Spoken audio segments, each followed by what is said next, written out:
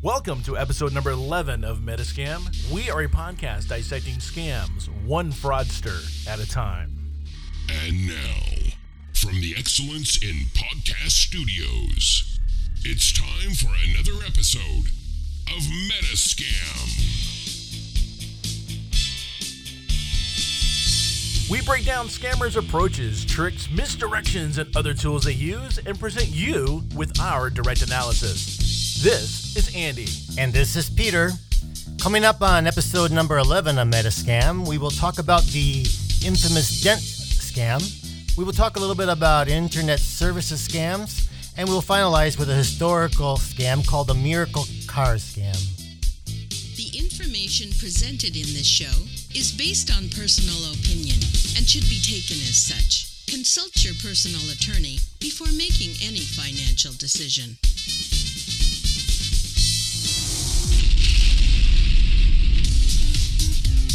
And hey, if you want to get a hold of us here at the show, we've made that pretty easy to do. You can send us an email at hello@metascam.com, or you can find us on Twitter at Metascam And also, wanted to put in here, if you guys wanted to share scams that you've seen or come across or been part of, you can do that with us by sending us an email there at hello@metascam.com, and we will be glad to share your stories here on our show. Now, Peter, most of us have vehicles. A lot of us drive. And while we have our vehicles, from time to time, they're going to get involved in little fender benders, or a rock from a road hits us, or who knows what. We back up into something. Or even the parking lots. We might come out to our vehicle after we've parked during the day at work and find dents, scratches. Yeah, dents and scratches. It just happens. Normal wear and tear. But it's awful, and especially when it's a brand new car. Oh, it's the worst. That's the worst. But you can take that. You can get it repaired. Sometimes your insurance will cover it. Sometimes your insurance won't cover it because it's too low of a deductible or whatever it might be. Now, a popular scam that's been going around for a long time is that you pull into a parking lot and you're approached by a quote-unquote mechanic. And the con works this way. Sees the mark, sees a dent in the mark's car, comes up to him and says, "Hey, you know what? I'm a mechanic. And I fix dents for a living. It's what I do. I'm an auto body guy. And I see you've got a dent there. Now, I can tell you right now, that's about a $500 job if you take that to the shop. But I'm off work today, and you know what? It's your lucky day. I have my tools in the back of my truck, and while you're in shopping, I will fix that for you for $100. $100? That sounds like a pretty good deal. Yeah, so here's what's going to happen. You go into shopping. If you have cash, I'll take the cash now. I've got my tools in the truck. Here are my tools. You can see them right here. And when I'm done, what I'll do, I'll pop that out. I'll refinish it. Here's my color matching stuff that refinishes it. And then I'll put a Bondo kind of coverage on it. It's this little compound. That's just to protect the finish. That's got to stay on for about 24 hours or so, just to protect the new finish that I put on there, because you don't want that coming off. Then it'll just look discolored. That makes sense. So now you go inside. You come back out. The work is done. That Bondo's there, or not the Bondo, but the compound that the mechanic put on your car is there. Work is done, looks good. So you wait 24 hours, and you go out there to rub that compound off, and you realize that that's just like a putty that kind of filled that dent in, and that dent is still there. So he didn't do anything other than put that compound on. Yeah, you might even watch him work. If you stayed like, I'm going to stay here and watch this guy work, you could stay and watch him work, and you'd be working on there and pounding on the car, pounding on the dent, making popping noises, who knows what. Put that compound on, and by the looks of what you are seeing, he is actually doing his job. He has fixed your dent, and 24 hours later, when you rub that compound off, that dent is there. So he doesn't pass out his business card afterwards and say, "Hey, can you refer me to a friend?" No, you know what? That is probably a really good thing that we should add to our ways to avoid this, too, is to ask for referrals or ask for a business card that you can actually give to your friends, because you have friends that might have that same issue. Shouldn't be. If you ask the right question, it shouldn't be that hard to see whether or not is this guy legit or not. His name, his business card, even what's the location of the shop. If he does have a shop, you should be today with the internet or your smartphone. You should be able to look that shop up right away and see that whether or not it exists. Now, the reason this works is because we all love deals, and more than likely, we're having a lucky day. Hey, it's our lucky day. This guy just told us this is our lucky day. And it's cash, and you're not paying taxes. You're not paying taxes, and it's a fraction of the cost of what we, like I said, we like deals. We're paying $100 when it would be $500. We like that. And it's the guy's day off. He's gonna make a couple extra bucks. Okay, we like helping people out. So it's got all those marks are right there. And if you're the person who is, which most of us are, we like doing these things. We like deals. We like saving money. We like everything. We're perfect for it. And there's really no recourse. By the time you've removed that compound, you see the dent, you're not going to find this guy. No, he's not. Usually, what I've heard is that the cons usually work a parking lot and then move on to another parking lot, usually city by city. Right, so that even if enough people report him and give a description, by that time he's gone. But probably a lot of people don't even report it. That's kind of, I know a lot of people don't report scams because they are embarrassed, right? But we talked about this before, and it's so important to report scams because it's going to be for the benefit of your fellow community, basically, because if you don't report the scam, they will continue to go on and on without even anybody knowing about it, especially if this is a new scam, which someone hasn't heard about it before. This one you're talking about, though, sounds like it's been around for quite some time. It has, but it continues to be around probably for exactly why you said. And a friend of mine approached me and told me that he was approached by a guy in the parking lot, and he gave me the story, and he's like, nah, I'll have this taken care of because it's a company vehicle, so sorry, I can't authorize it. And then the more he thought about it, he said, that sounded like a scam. And then when I did a little bit of digging around, I realized this is happening all over the place. And it's probably not just a U.S. only. It's probably all over the place this is happening.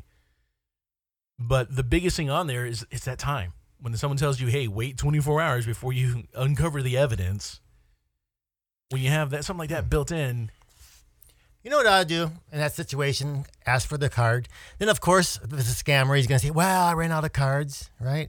But then I'll say, pull out your driver's license, and I have my iPhone, take a picture of that, and I'll take a picture of him. If he has an issue with that, it means he's probably not legit. But if it's a legitimate person, and you explain why, it's just a precaution you have, really shouldn't be a problem. I would imagine if I was that guy, my reply to you would be, look, I would get in trouble from my boss if I was doing that. And that's why we need to keep this on the down low, because I could lose my job. I'll give you 120. Oh, man. Now I'm thinking that might be worth it. We have a reverse scam here. Yeah. Never scam a scammer. Is that the deal? Is that the other lesson here? But you ultimately want to, how can you guarantee me that this is going to work? The price sounds great. You got the experience, but if there's a problem, how am I going to get back to you? Right. And that's the other thing is if you have the work done legitimately at a body shop, if there's an issue with it, that body shop is going to cover it. And that's why they only look at dents, though. It's not like a major wreck. If it's just a little dent, hey, I can pop that out in a couple seconds type thing. So I had that happen one time on a car that I had. It was a Honda CR-V.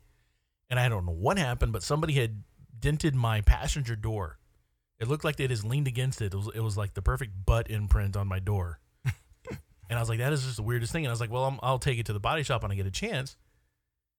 And a guy from my office went to his car and pulled out a little dent popper outer and went over to my car and in 2 seconds popped the dent out. And I was like, well, wow. Okay. And I bought him lunch that day.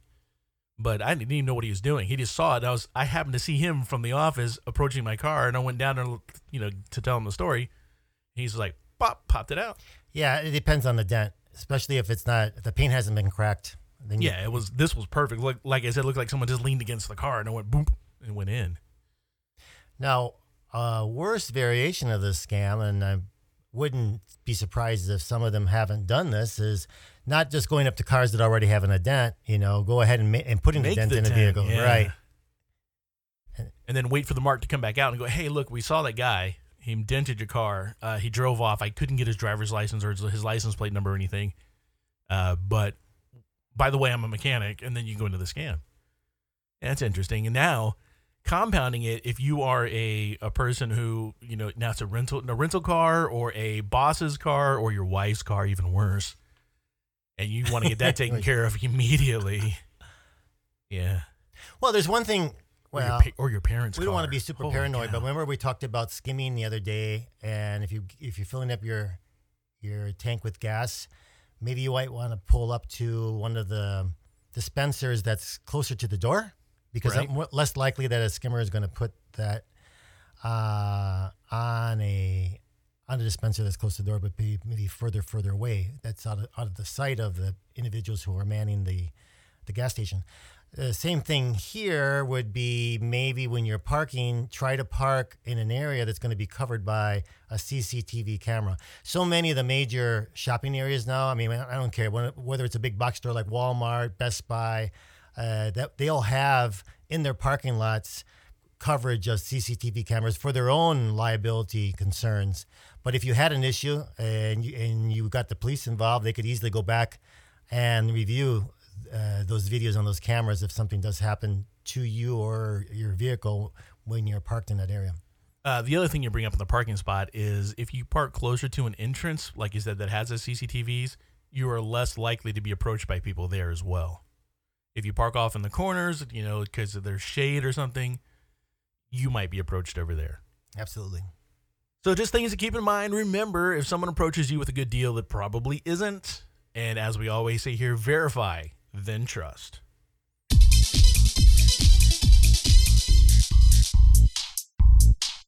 I'm going to jump right on in here to these internet scams, and these are things that we'll be referring to a lot of times. They're internet services scams, and there are so many of them. So we'll be coming back to make people aware of these that are going on. Because the internet's a confusing place. It's complicated. And if you're doing business on the internet in today's day and age, there are things you need. You don't know why you need them, but you need them. You need your page to appear number one when people search for it. Whatever terms that you decide on, you need to be number one. Because of that, and that need that exists for people to show up in the search engine results and show up as much as possible in the search engine results, because of that need and people's not understanding exactly how all that works, it is a prime opportunity for a number of scams to take place. Well, your topic of internet in general, though, just magnifies so much the amount of scams that take place on a daily basis, because it's not like the traditional way where basically someone would have to approach you, like that dent in the parking lot, right? Someone approaches you and tries to convince you, trust me, and I'm gonna offer you this service, whatever. Okay. Here, they don't even have to show their face. You're just dealing with a website, let's say, that can look very legitimate. They put a little bit of time and for really, really inexpensively, they can make a website look really nice, and they can add different awards that they've gotten over time, and so it could look like a very reputable service provider. But you haven't met anybody. All you see is that page on your monitor, and you're making a decision about whether or not to trust them. Because it looks good. Yeah. So the two I'm going to cover today are domain name renewal services and paid Google services. So a little bit of back story here. A domain name like Metascam.com, that requires registration. Somebody has to pay for that, and you pay for it on a yearly basis or a timed basis. You can get it for 1 year, 2 years, 5 years, 15 years, whatever you decide to pay for it.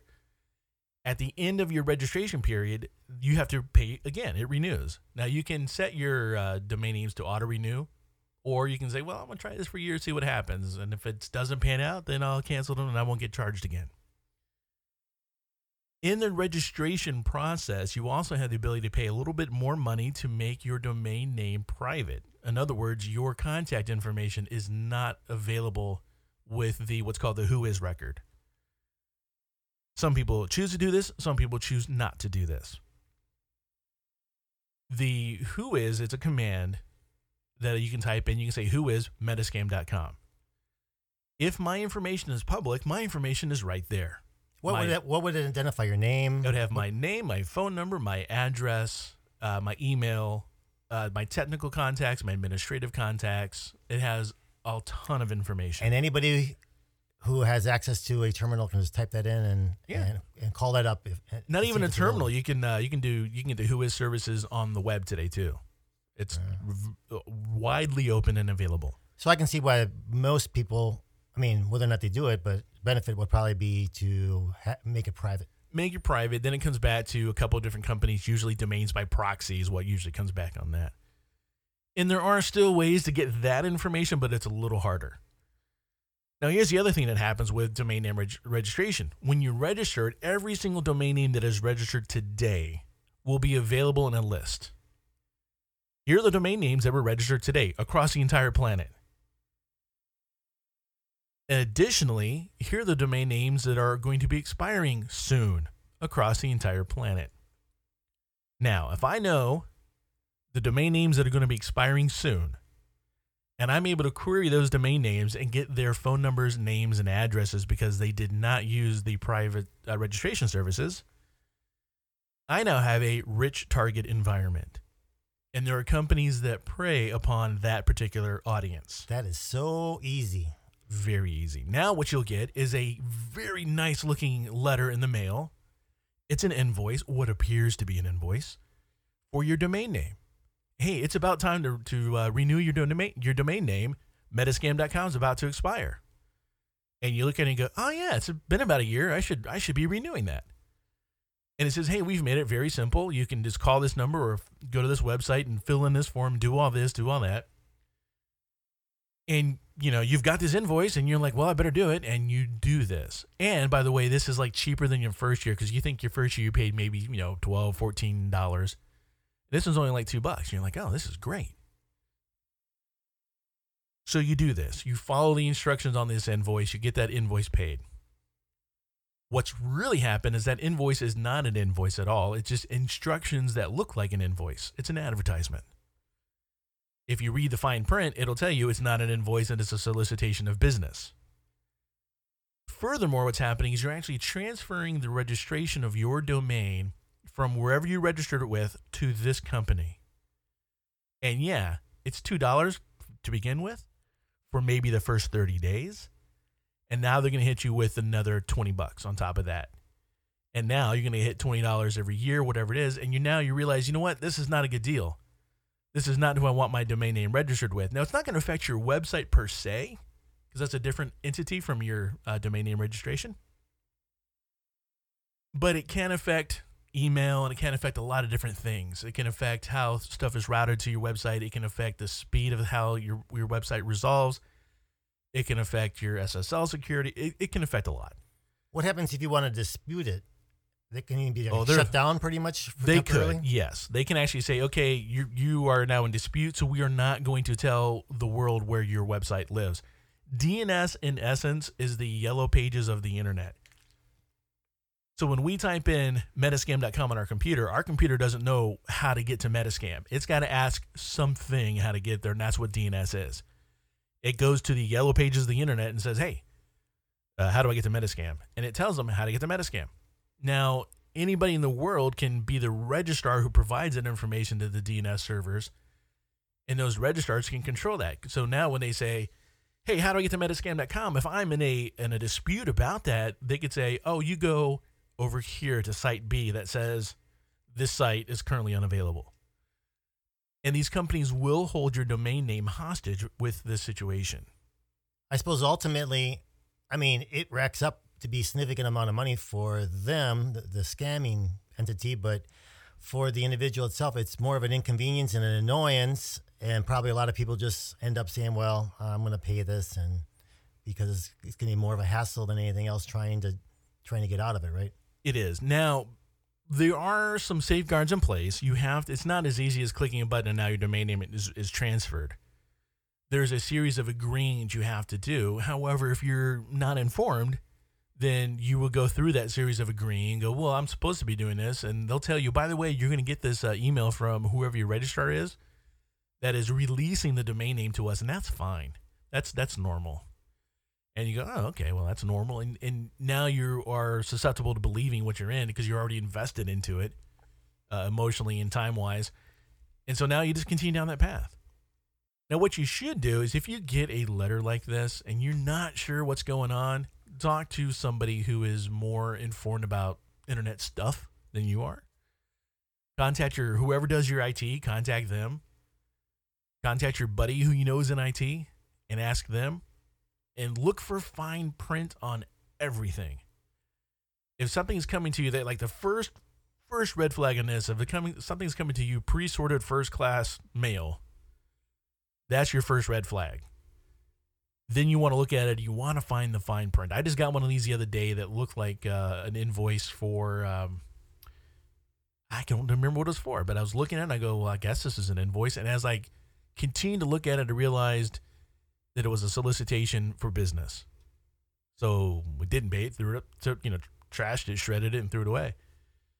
So those happen all the time. So look for the fine print. If it's sort of pre-sorted first class mail and you find the fine print on the bottom, it'll say, hey, this is not an invoice. This is not an attempt to collect money. This is a solicitation. It's advertisements. So you're saying that scammers even have, at times, good attorneys working for them. Oh, yeah. They have to. The big ones do. So this is basically there's no legal recourse really against them. If someone were to try, whoever they scammed, they signed up for the service and the disclaimer was there. And it's more deceptive business practices, but I still kind of think those are scammy. So I do file this one under scams, but it's very deceptive. Oh, yeah.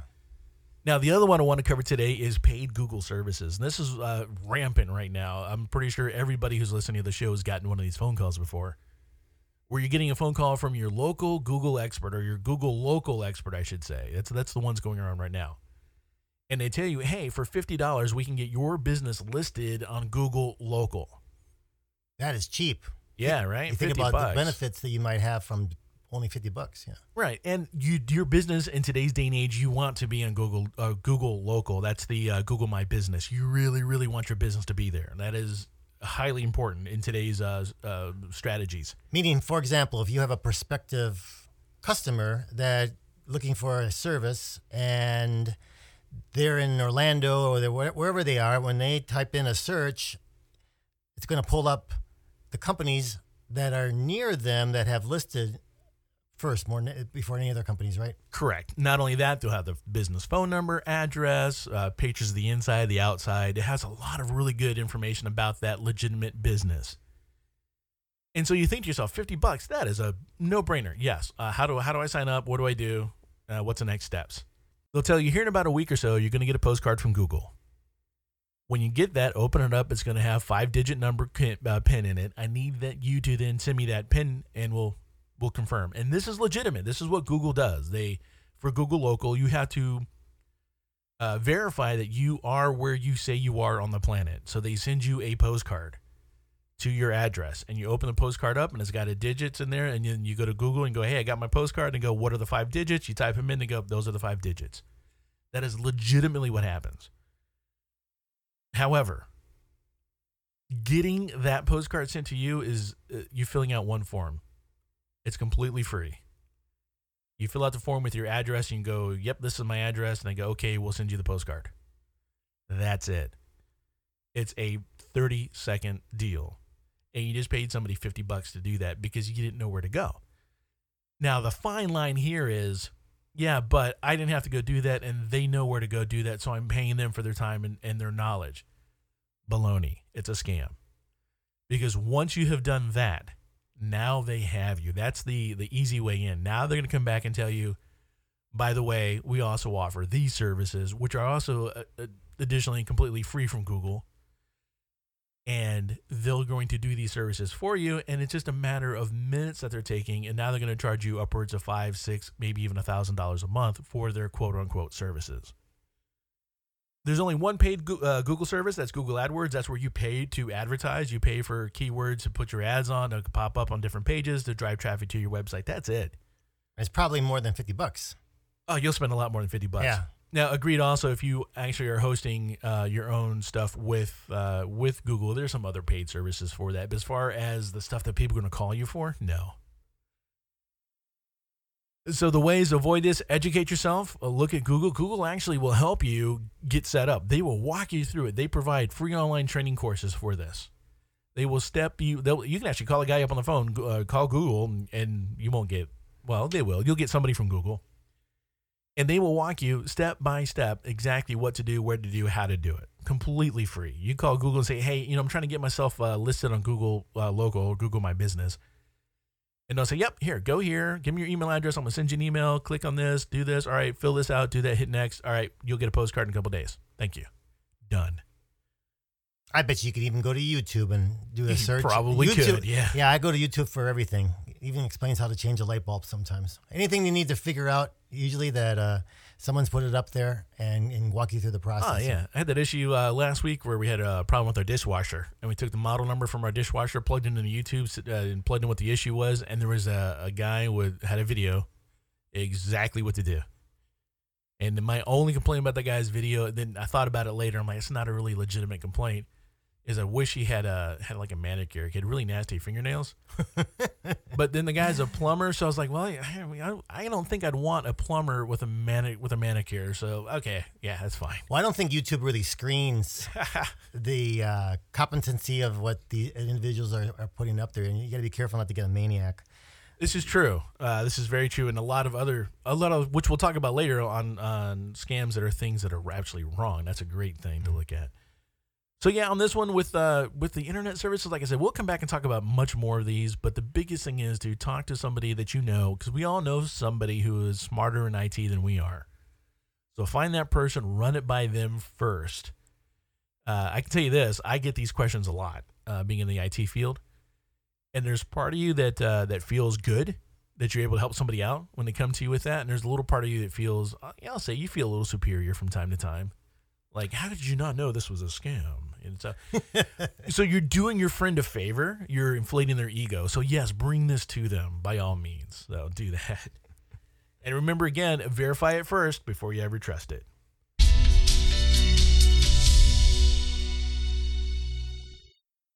Peter, I owe you a huge thank you, my friend. What's that for? You sent me an incredibly detailed list of almost every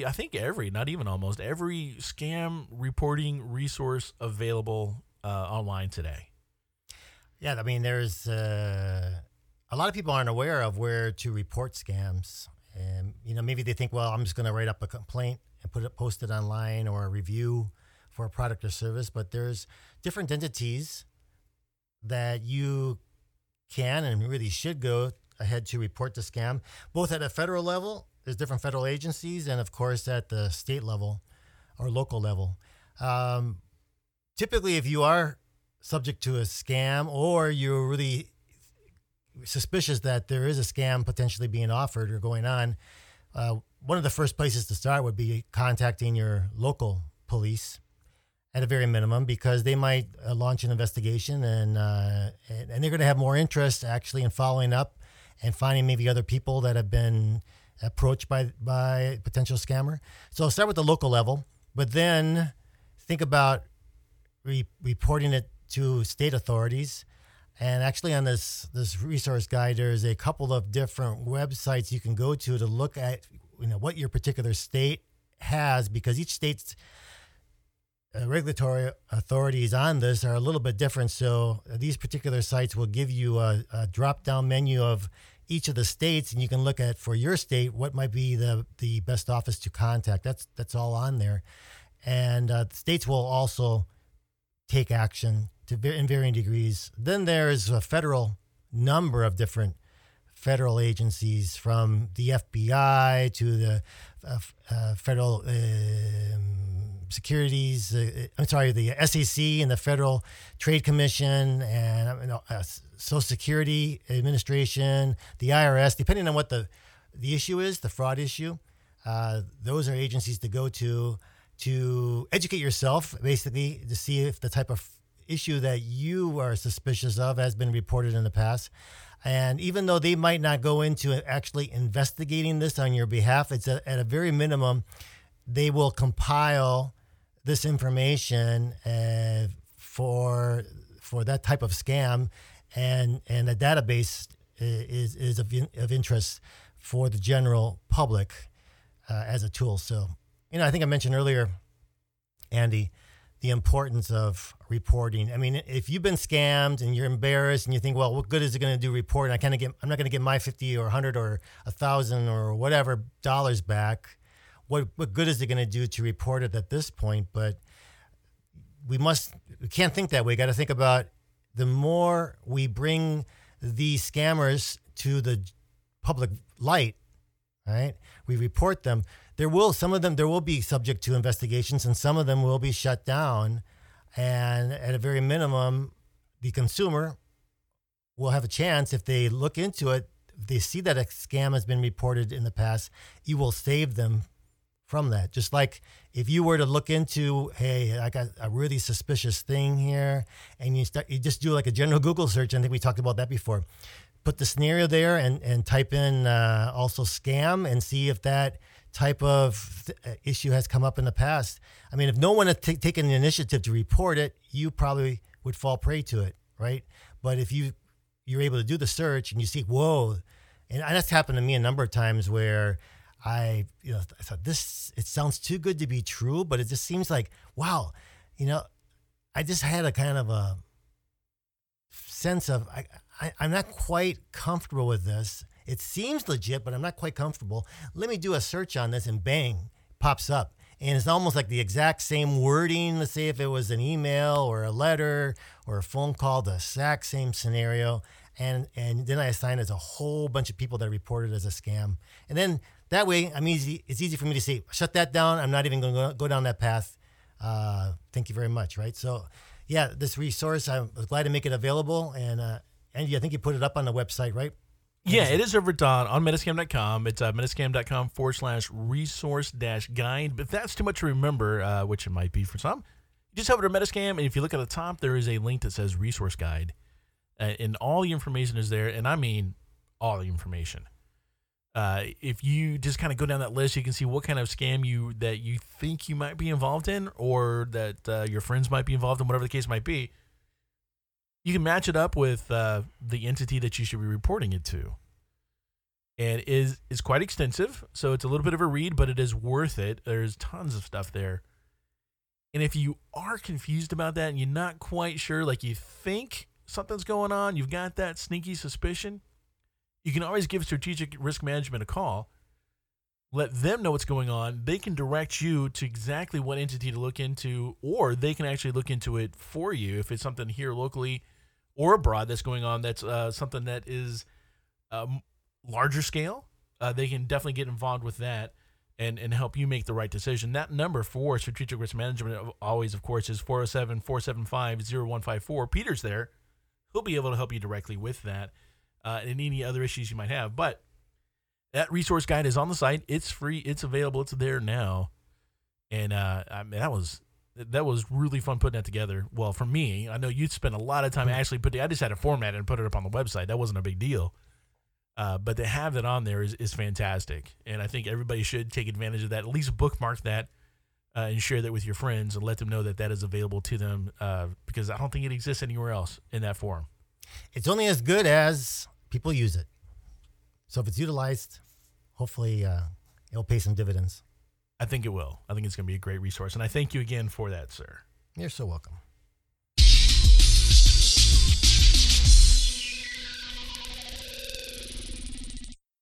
All right, taking a little page out of our scam history books. This one does not go back too far. This one goes back to about 1997 to about 2002. So not too long ago history.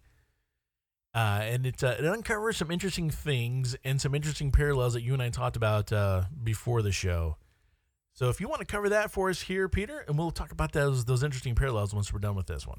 Sure thing, Andy. This scam took place between roughly 1997 and 2002, and it involved some 4,000 people who paid an advance fee in order to receive new cars at a fraction of their value. Remember, we talk about scams, being able to make extraordinary return on your investment or being able to buy something at a ridiculous discount or fraction of the value. So that's why it was attractive. The cars supposedly came from this is the funny thing, came from an estate of a wealthy Christian man according to his will. The scheme took in, believe this or not, $21 million. But neither the deceased, his alleged will, an estate of any kind, or the cars ever existed.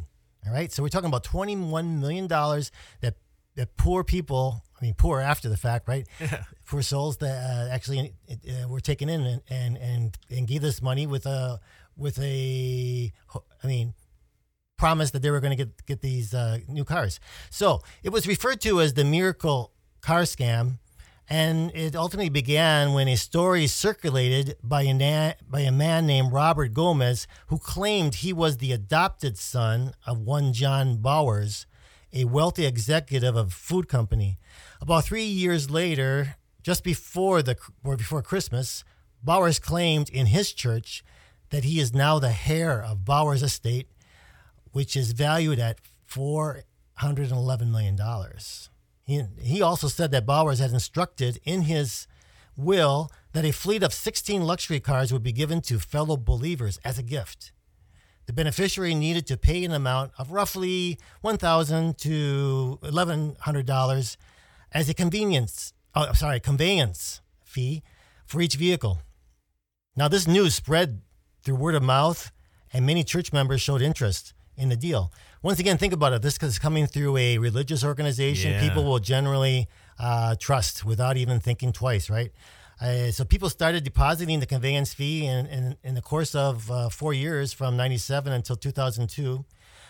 4,000 people actually deposited this fee. The staggering number of car sales aroused suspicion, and an investigation was then launched. Investigators found that a man called John Bowers, as described, never existed, and neither did his estate or the cars. It was also revealed that in 2002, Gomez, along with his accomplice, had actually collected the $21.1 million from these people, from these 4,000 individuals. In 2003, he was sentenced to 21 years and 10 months in federal prison. So he'll probably be getting out and doing something similar again after he learns more tricks from fellow scammers who are sitting in cells nearby. Yeah, exactly. He's going to get a proper education. So a lot of things about this scam interest me. Number one, you've already hit on it, is that it happened within a church where you tend to trust the person next to you. There's a little bit of a faith-based scams that do happen, unfortunately, and your guards are down. You're not there. You're not in that mindset when you're at a church to be thinking somebody next to me is going to be trying to pull a scam on me. And you want to give somebody the benefit of doubt. If something sounds, well, he's probably doing this for the right thing. Why would he? There's all this stuff that you just tend to drop your guard and get involved in. And to have this great claim that, hey, I'm worth all this money, and this guy's got this will, and there's all these cars available, these super luxury cars, and you can just, this is what this guy wanted. This is his legacy. He wants people to have these luxury cars, and now it's this great deal. I can get a luxury car for $1,000 to get this thing transferred over to me. I'm in. And I'm sure there's some details missing out of this write-up, but I'm sure that there's additional fees that came across. Hey, by the way, we ran into a little bit of a snag. We need a little bit more money. He probably dragged some stuff out there for a while before being discovered. Right, because this is running from 97 to 2002 approximately. So I'm sure there were delays, and they were strung out, and they paid additional fees.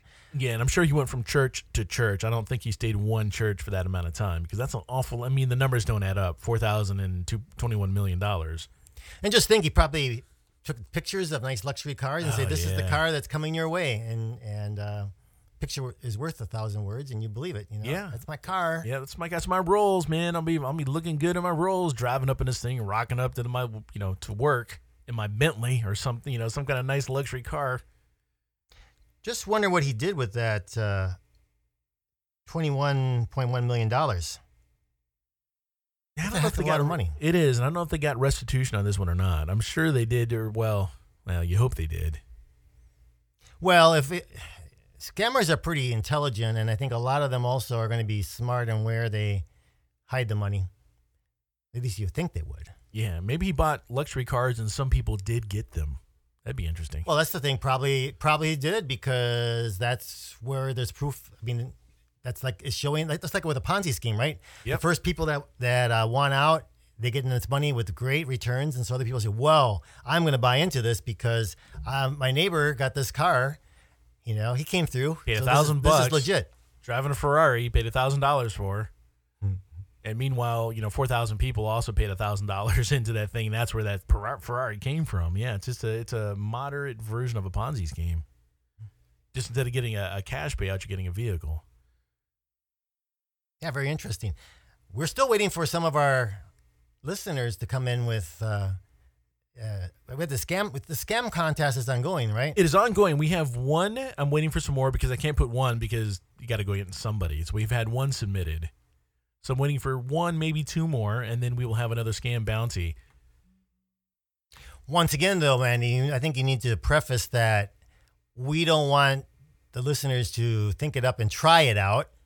It's just think one up and submit it, because we don't want to promote anyone trying to see how well the scams actually work. No, we want hypotheticals only. Yes. Yeah. Otherwise, we could all get in a little bit of trouble. Yeah, we don't. Yeah, with no real scams. I mean, if you've been scammed or you know of a real scam, feel free to submit those.